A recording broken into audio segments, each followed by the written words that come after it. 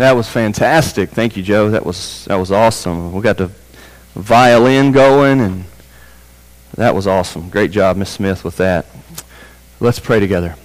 Father in heaven, we thank you for this good morning. It's the middle of February, and we should be having some ice or snow or delays or something like that, but instead, Father, the weather is outstanding, and we thank you for that, God. We have no excuses for why our lives are not more accessible right now, and we thank you for that. God, we love to be at church on Sundays. And we thank you that you have put this in our hearts, God, because there are lots of other things that we could be doing, and quite frankly, Father, many things that we need to be doing right now. But this has become a heart and desire and even conviction of ours, God, that we should be here, that we want to be here, that we want to hear those songs, Father. We want to ask for the Rock of Ages to hide us in him. We want, God, to ask the Spirit to breathe on us and to revive our weary hearts. But, Father, if that's going to happen, it will only happen through your word. And so we've gathered here for this reason. We ask now, Lord, as we go back to Mark chapter 9, that you would teach us.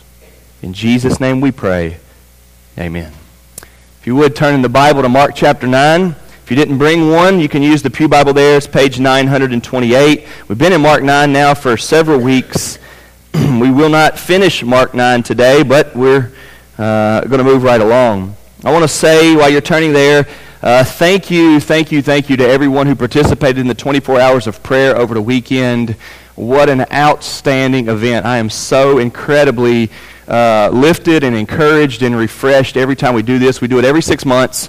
And it's a great way for you to do something very small and be involved in the work of the church and the work of the ministry. It happened from Friday at 5 p.m. until Saturday at 5 p.m. We just had people meeting here at the church for 24 hours straight, just praying. And do that however you want to. Pray with others, pray out loud, pray silently, walk and pray, sit and pray, whatever you want to. Just people here praying, and it was awesome. And so thank you. Thank you for all of you who participated in that. There were a lot of people, a lot of involvement, and I can only think of how many prayers were brought to God this weekend, and now we're waiting to see God answering those. What a blessing that is. So let's look at Mark chapter 9. We are now getting out of this transfiguration, Jesus talking about his death and resurrection and his suffering that's coming. Jesus talking about who do you say that I am. All of that's been somewhat lumped together, and we finished that last week. And so now the Gospel of Mark keeps going with Jesus doing another miracle in the healing of a boy with a demon-possessed, an unclean spirit. Read with me, if you will, at Mark 9. We'll read 14 through 29. When they came to the disciples, they saw a crowd around them and scribes arguing with them. And immediately all the crowd, when they saw him, were greatly amazed and ran up to him and greeted him. He asked them, "What are you arguing about with them?" And someone from the crowd answered him, "Teacher, I brought my son to you, for he has a spirit that makes him mute. And whenever it seizes him, it throws him down, and he foams and grinds his teeth and becomes rigid. So I asked your disciples to cast it out, and they were not able." And he answered them, "O faithless generation, how long am I to be with you? How long am I to bear with you? Bring him to me." And they brought the boy to him. And when the spirit saw him, immediately it convulsed the boy, and he fell on the ground and rolled about, foaming at the mouth. And Jesus asked his father, "How long has this been happening to him?"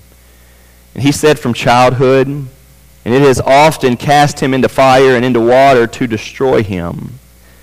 But if you can do anything, have compassion on us and help us."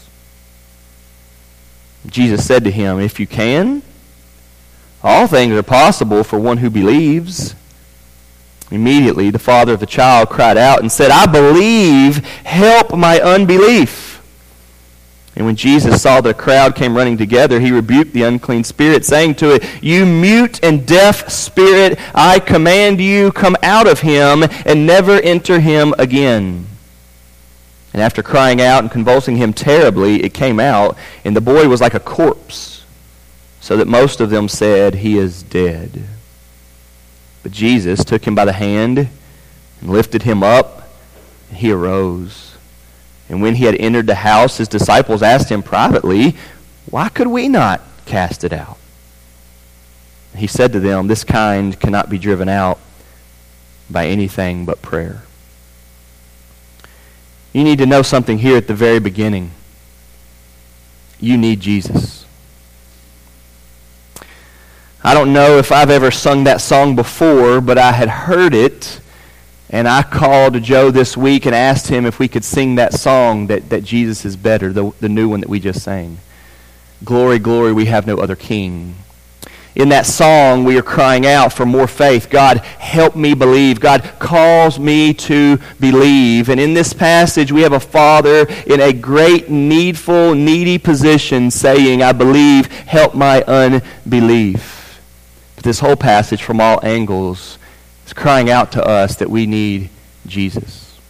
You need Jesus. Jesus is the answer to life. I want to cover 4 points of our need for Jesus today. 4 points. Number 1, our need for Jesus against sin and evil. Number 2, our need for Jesus in helping people. Number 3, our need for Jesus in believing. And number 4, our need for Jesus in the gospel ministry, in church work, in ministry. We need Jesus, okay? Our first is that our need for Jesus against sin and evil. Notice how this passage begins. It says they came to the disciples. They came because they had just been on the mountain. Remember that it was Jesus and the 3 inner disciples, Peter, James, and John. They had been on the mountain. They just had this amazing experience, maybe the highlight of their lives, if you will, but now they're coming down off the mountain. And we talked about that last week, that coming down off the mountain experience. And it even says, verse 9, as they were coming down the mountain. So they're coming down off of this high place, and they're coming back to reality. They're coming back to their normal lives. And in verse 14, it says they came to the disciples. So we're picturing the other 9, because Jesus had the 3. There are 12 altogether, so there are 9 here. And they're coming back to them. And quite honestly, what they come back to is completely different than what they had just come from. We need to know here today that so often life is this way. An excellent weekend can turn into a horrible Monday. A horrible 2016 can turn into a worse 2017, right? A good few years of raising your children can quickly turn into some troubling years in parenting. We see this in our passage here, that when they came back, they saw a great crowd around them, and the scribes are arguing with them. So picture Jesus, Peter, James, and John are coming off the mountain of transfiguration. Remember, Moses and Elijah was there, and it was amazing. And they come down, they find the other 9 there, the scribes, a crowd gathering, and an argument's happening. Man, it just doesn't sound very encouraging. It doesn't sound good. Talk about a downer. This is an absolute downer for Jesus, Peter, James, and John. But downers are the reality, and I'm trying to teach you all that. Life does not stay on the mountain, and I know you know it, but I want you to have a foundation in it. And they come back, and everybody is arguing.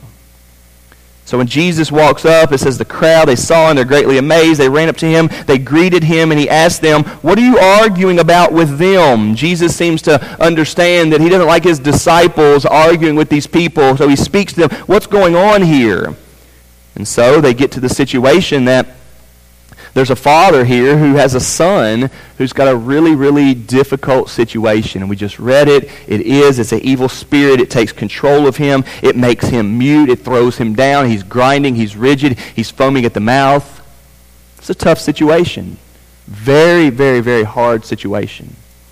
So they're on the mountain in this high place, and they come down, and there's an argument going on. There's a crowd gathering, and really the reason why is even worse than that is there's a little boy here who is suffering. A little boy here that's suffering. It's a situation where things aren't good. The passage goes on to say a little bit later that this evil spirit causes the boy, even when he starts having these fits or seizures or whatever you would call them, it even tries to harm him. Which we're familiar with kids who have experiences like this, and it breaks our heart, and we feel for the child and for their family and just the heaviness of it, and we want to help in a situation like that. But it seems to be a whole nother level, that behind it is not just a physical or mental or emotional handicap, but what actually is going on in our passage here is that the devil is involved in this.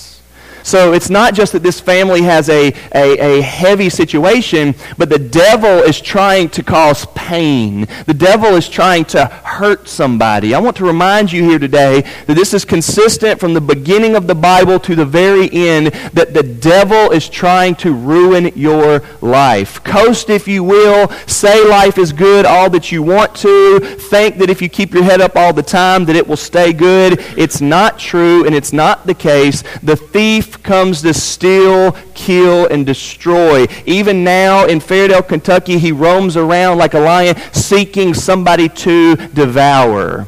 And I dare say that some may be even getting devoured now. And the devil here is not just causing a kid to have seizures. He's causing a family to have pain, in which this devil is trying to hurt the boy. And it says that sometimes in his fits, he'll throw him into a fire, if you can imagine. I'm not so sure how strong your understanding is of the devil in Scripture, but please hear me. The devil's not just trying to get you to look away from Jesus. The devil's trying to kill you all the way together. Who wants to throw a kid into a fire? Only the evil one. Sometimes if he can't find a fire, he tries to throw him into water. He wants him to drown. He wants to ruin this kid and this family, and the evil one is doing this. It's an ugly, ugly situation. They come off the mountain, and this is what they encounter. So what's the need here? The need is to help. Help with this. We know that this is the need because, and we're going to get to this verse a little bit later, but if you look down to verse 22, the Father says, it is often cast him into fire and into water to destroy him. Imagine being a dad who senses in a very physical way, the devil's trying to kill my son. The devil is trying to kill my son, and his very words to Jesus in verse 22, if you can do anything, have compassion on us, and look right here, help us. There's the word, help us. So it's ugly, it's tough, and our need here is to work against sin and work against evil, and I want to let you know that there is no way apart from Jesus. In this situation, we see efforts, we see arguments, we see the Holy Spirit called, empowered disciples, we see all of this, but we see no real impact. We see an ugly situation that's not being dealt with. The need here is Jesus. We look around at our own personal lives, we see the sin that is going on, that God has told us what is the way of life, and yet we can look in our own hearts, our own lives, and in the lives around us, example after example after example of people and ourselves not living the way God has told us to. We are sinful. We are wrong. We have rebelled. As we often quote around here, God's way is the best way. To not do it God's way is wrong. And this is what we have going on here, a picture of evil getting into the situation, the devil causing this family to feel some pain here. It's ugly, and we need to get rid of it. And there is no work apart from Jesus.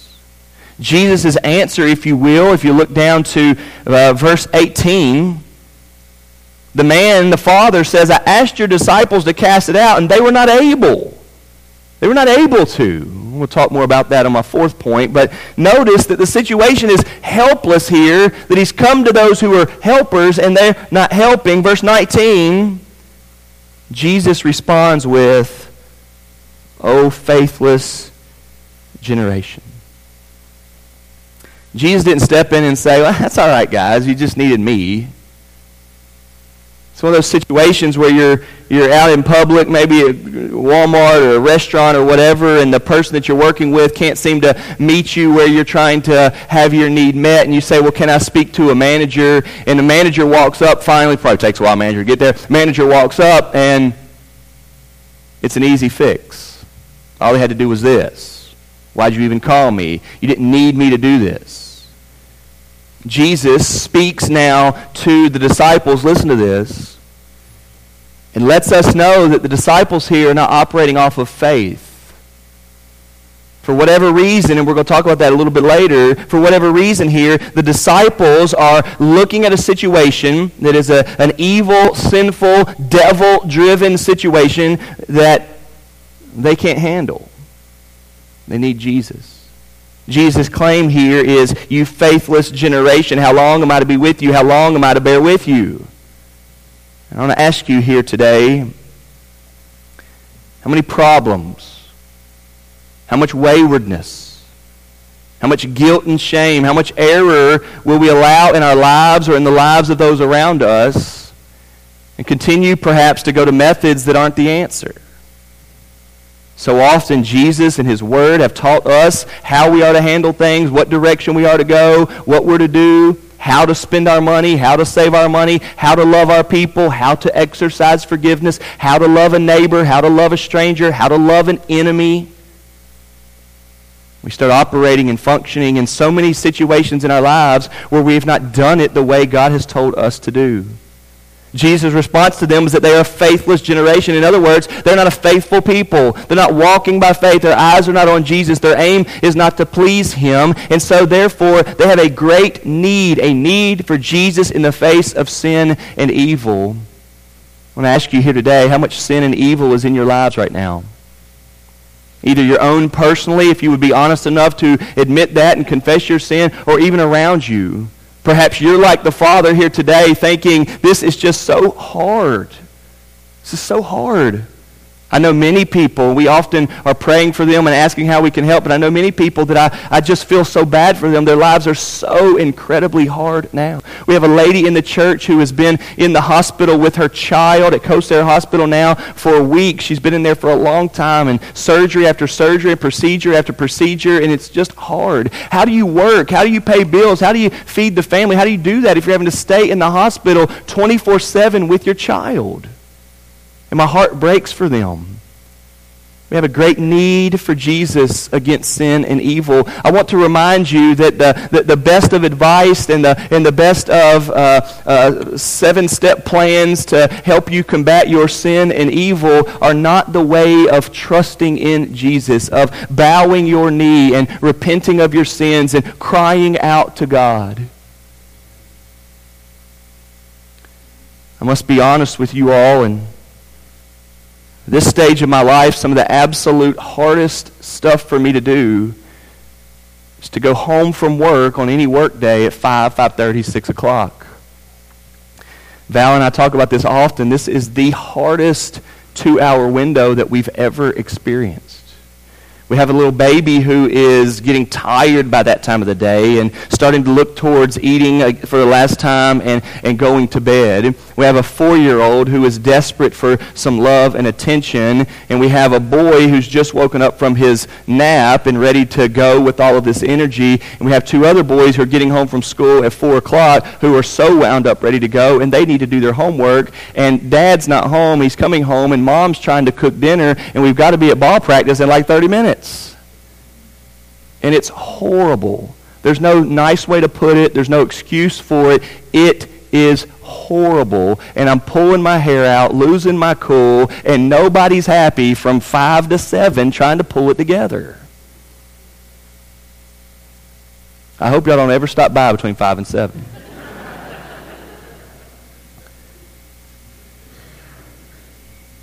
But Val and I have often said, it just is hard. We don't want to quit. We don't want to not eat. We don't want to go out to dinner every day at 5 o'clock. We don't want to be mean to the kids. It's just hard and ugly. It's a season. It's a time.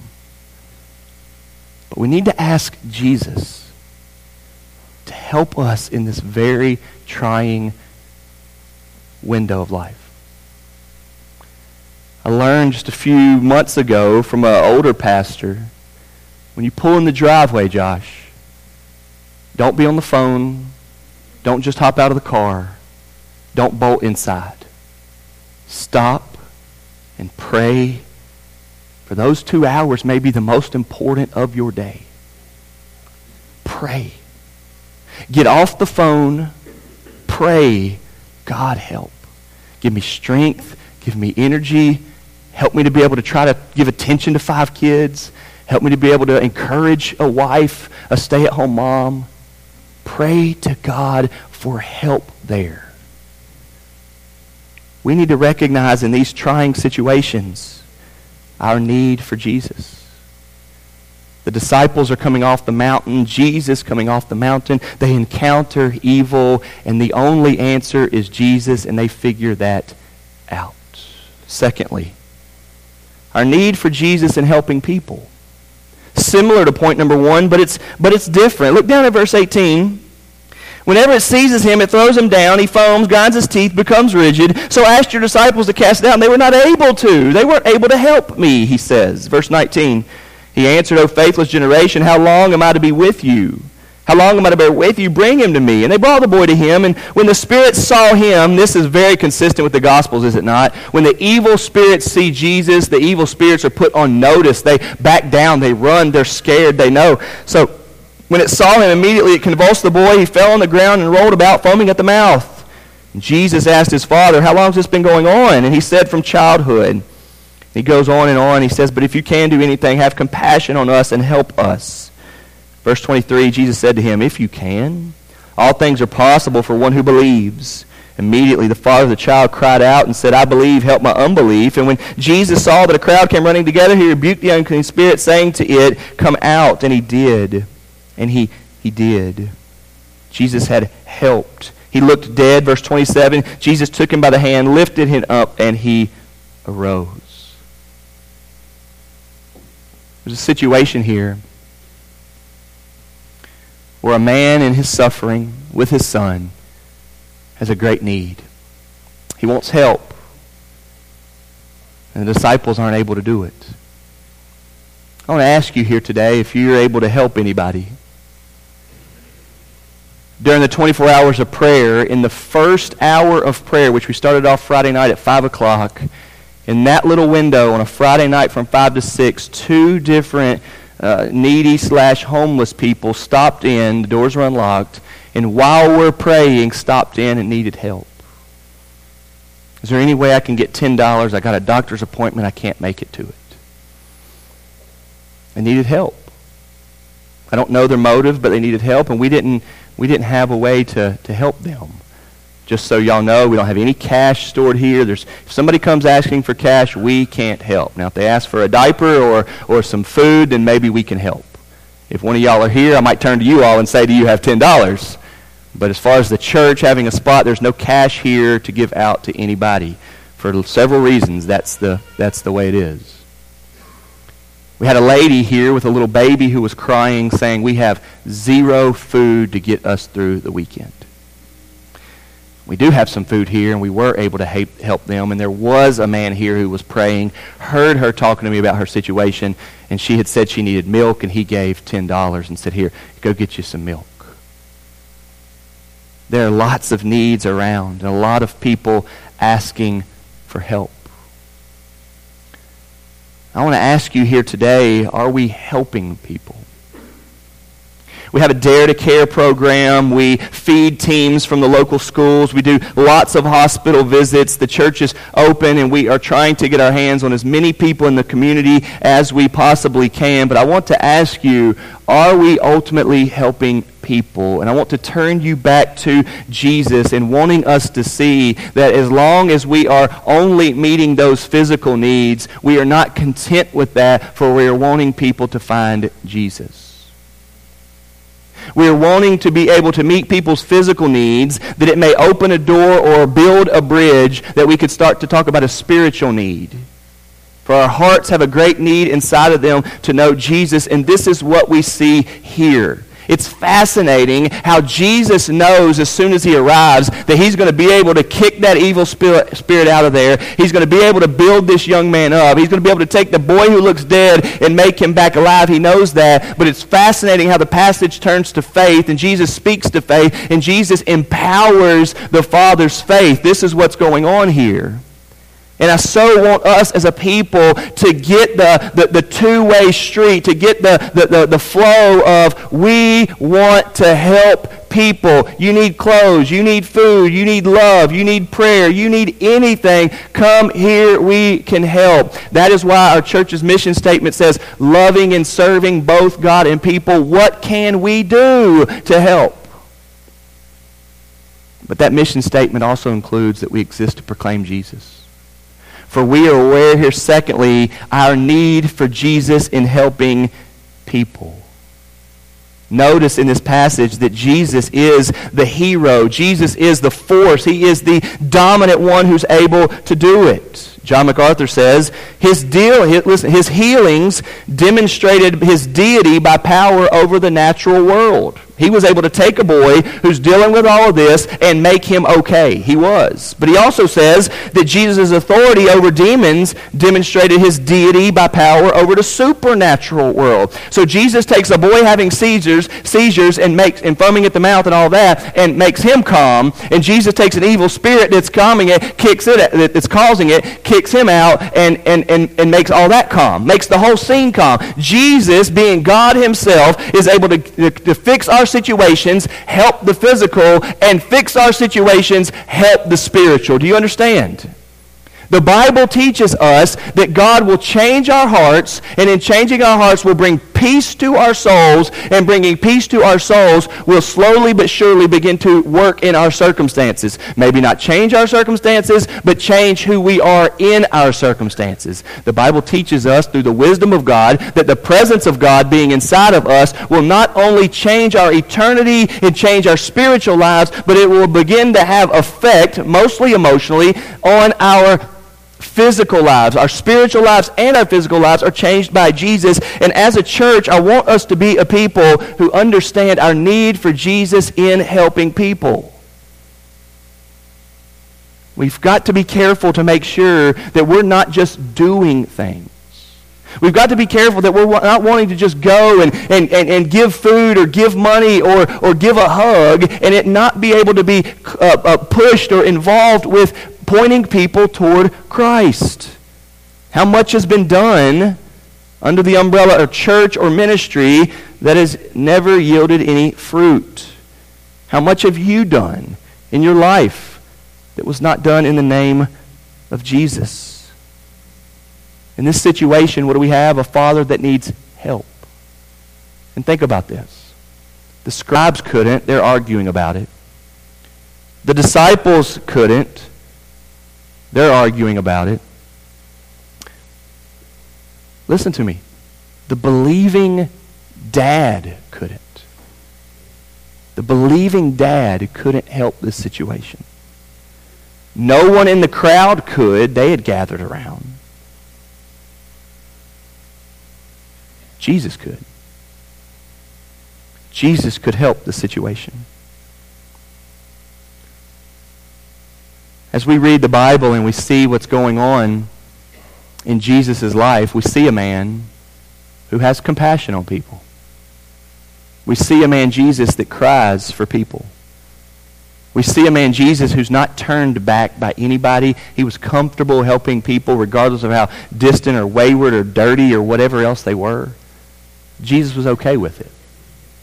And in the most masterful way that is such an example to us, Jesus was able to give somebody water or bread or food or clothing or heal their illness or heal their problem, and yet combine it with a talk about heaven, hell, sin, forgiveness. This is what it means to help somebody.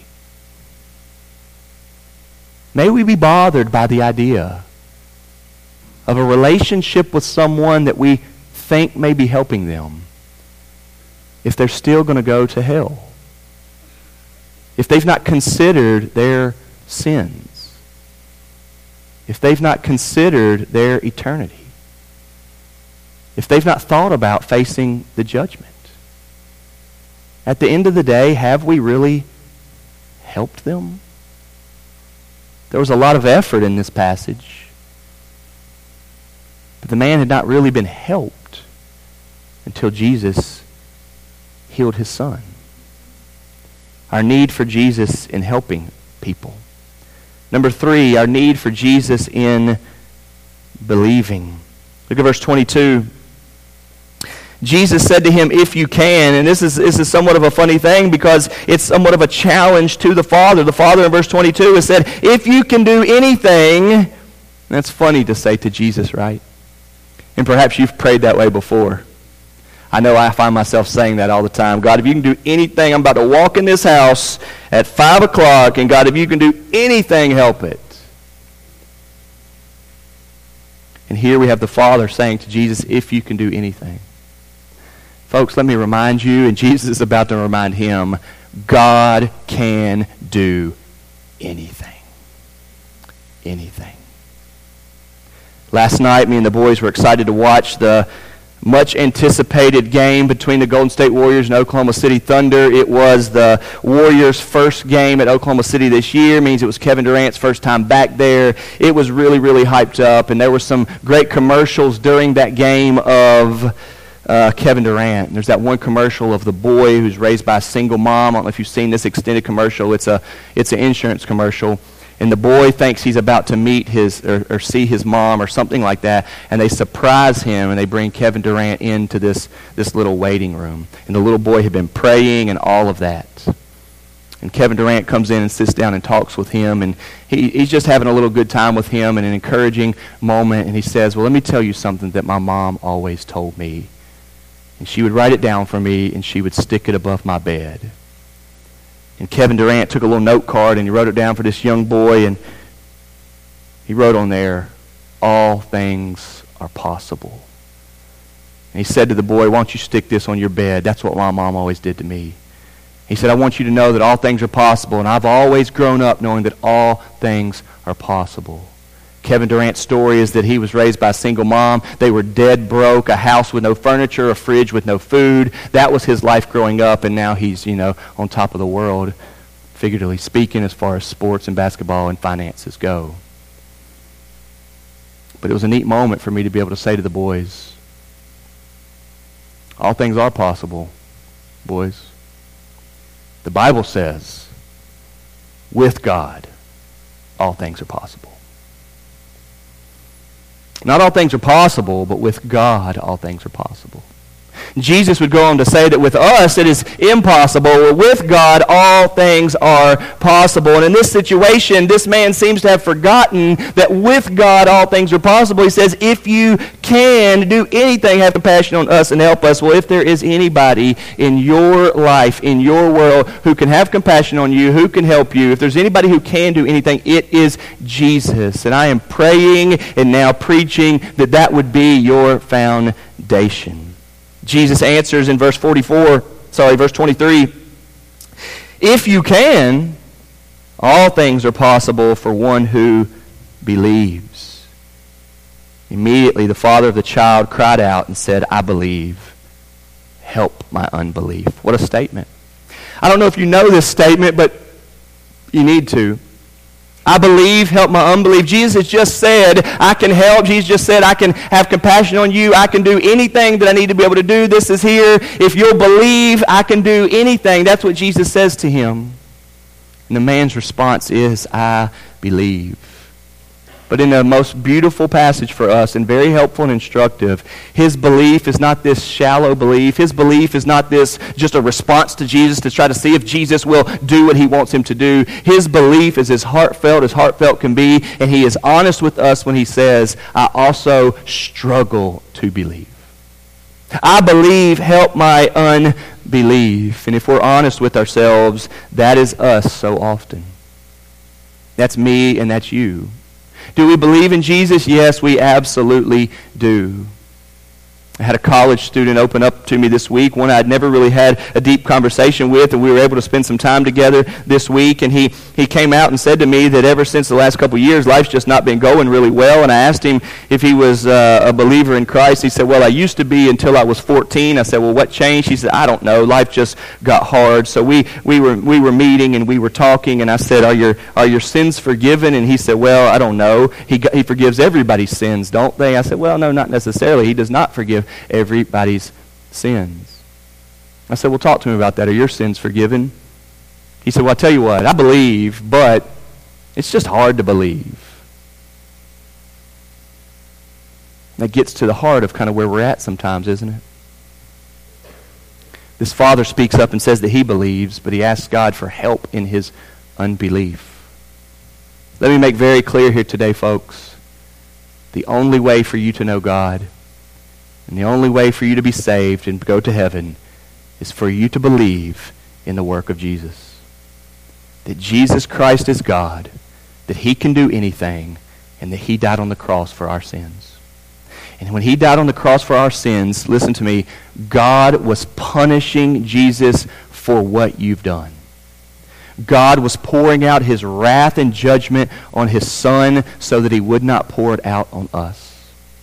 And 3 days later, God raised him from the dead to show that God's in charge, that God wins, that God reigns, and that Christ is the King, that he is the victor, that Jesus reigns.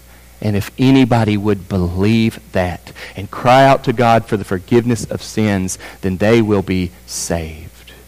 This is at the very heart of all passages of Scripture. This is the point and meaning of all passages of Scripture, that you would trust in Jesus for salvation. So it's a big statement when this father says, I believe, help my unbelief. I want to read to you this great quote here from one commentator, James Edwards. He says, true faith is always aware how small and inadequate it is. The father becomes a believer not when he amasses a sufficient quantum of faith, but when he risks everything on the little faith that he has. When he yields his insufficiency to the true sufficiency of Jesus. He says, I do believe, help my unbelief. The risk of faith is more costly to the father than bringing his son to Jesus. For he can talk about his son, but he must cry out for faith. Listen to this. True faith takes no confidence in itself. You know, in sports we often hear, just got to keep believing, got to keep believing. That's not what I'm talking about. We're talking about a real faith in the work of Christ. God, the cross, sin, death, resurrection, believing that those things are true for us in the love of God that we might be saved. That's what we're talking about, faith in. It says here that true faith takes no confidence in itself, nor does it judge Jesus by the weakness of his followers. Amen. It looks to the more powerful one who stands in the place of God, whose authoritative word restores life from chaos. True faith is unconditional openness to God, a decision in the face of all to the contrary that Jesus is able. Amen. That regardless of what this situation looks like, can you imagine being the dad? Do you know how many times he'd probably been to Coast Hospital with his kid? Do you know how many times he had been to the ER because his kid almost drowned, because his kid almost burned up? Do you know how many times he'd been called from school because the kid just had another episode and he had to go get his kid? This father has been through it, and he finds Jesus' disciples and they can't help. The crowd can't help. The scribes can't help. Nobody can help, but he finally gets to speak to the King himself, and he says, if you can, and let me remind you, he can. He says, Jesus, help me believe. Help me believe. We need to ask God to help us believe. We need to remember this short little verse, and we also need to pray, I believe, help my unbelief. J.C. Ryle says, it is of the utmost importance to our comfort to know that a true believer may be known by his inward warfare as well by his inward peace.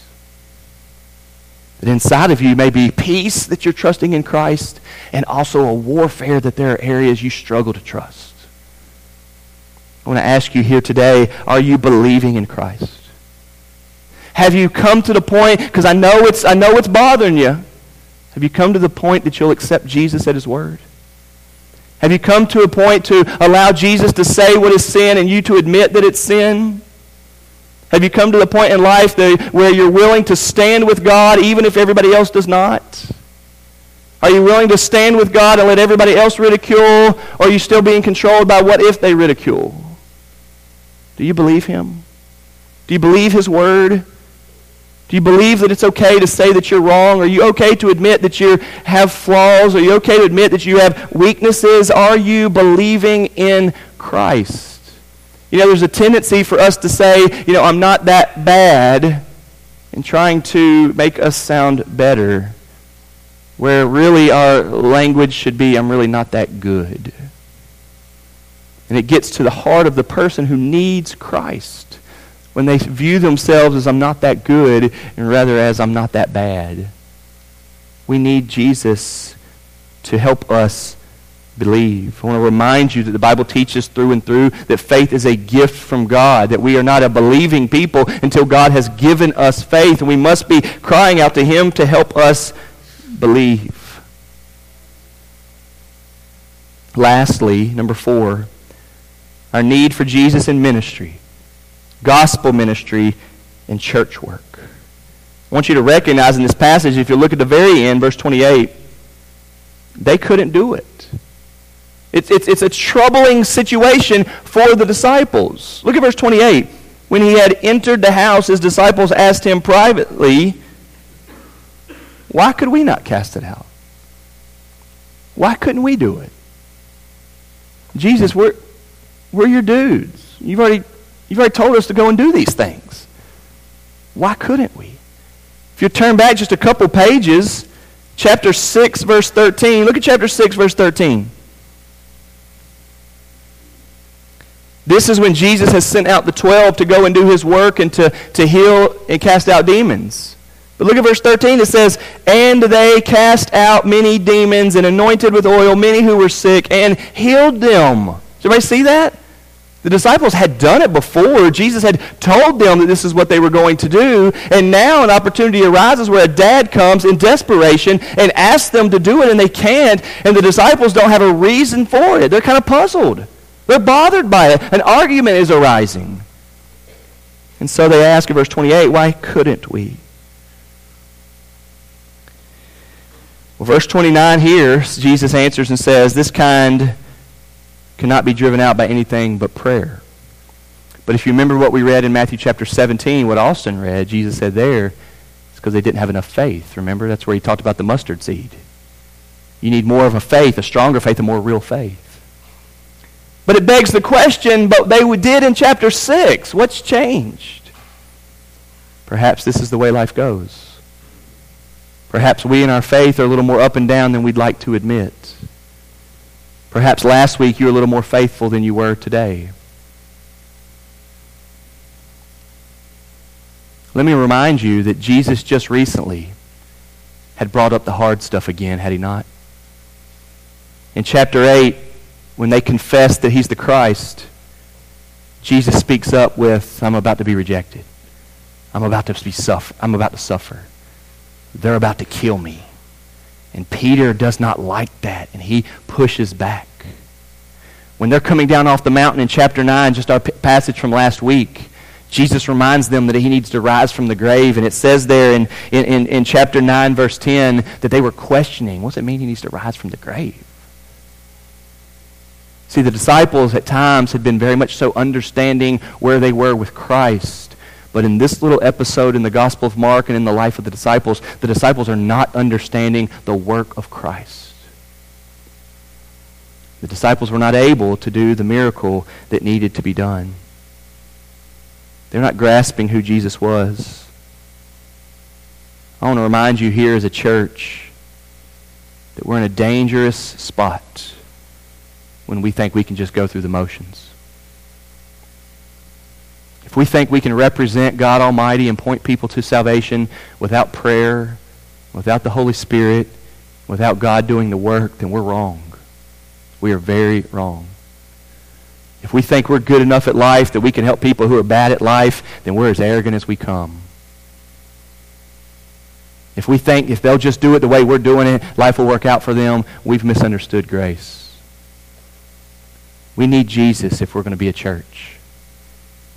If you're going to love your neighbor and point somebody to Christ, if you're going to really encounter the issues of our world today, and you're going to try to do it with your own understanding, or your own education, or your own little bubbles experience, you are wrong. We need Jesus. We need Jesus. In John chapter 15, Jesus brings up the last of the I am statements. The last of the I am statements is, I am the true vine. You remember that one?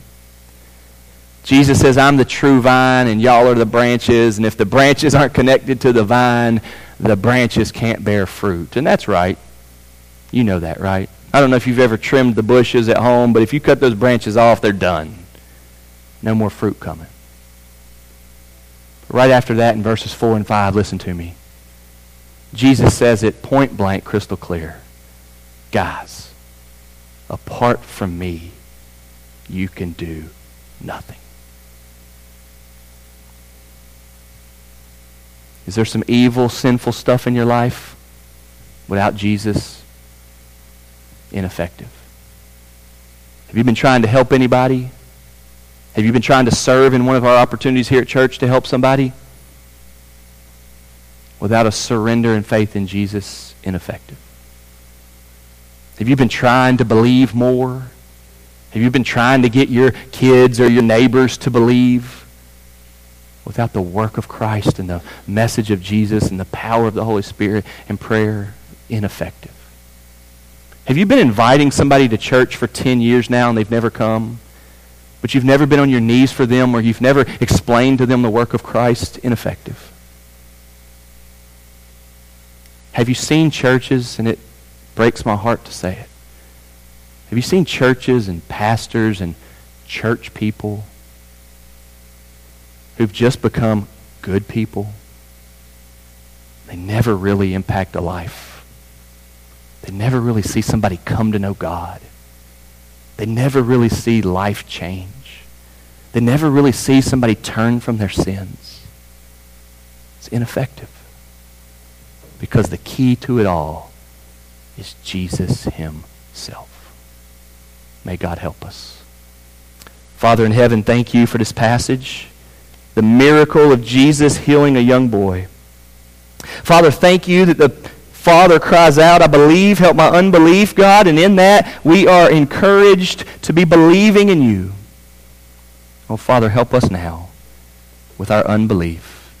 In Christ's name we pray. Amen.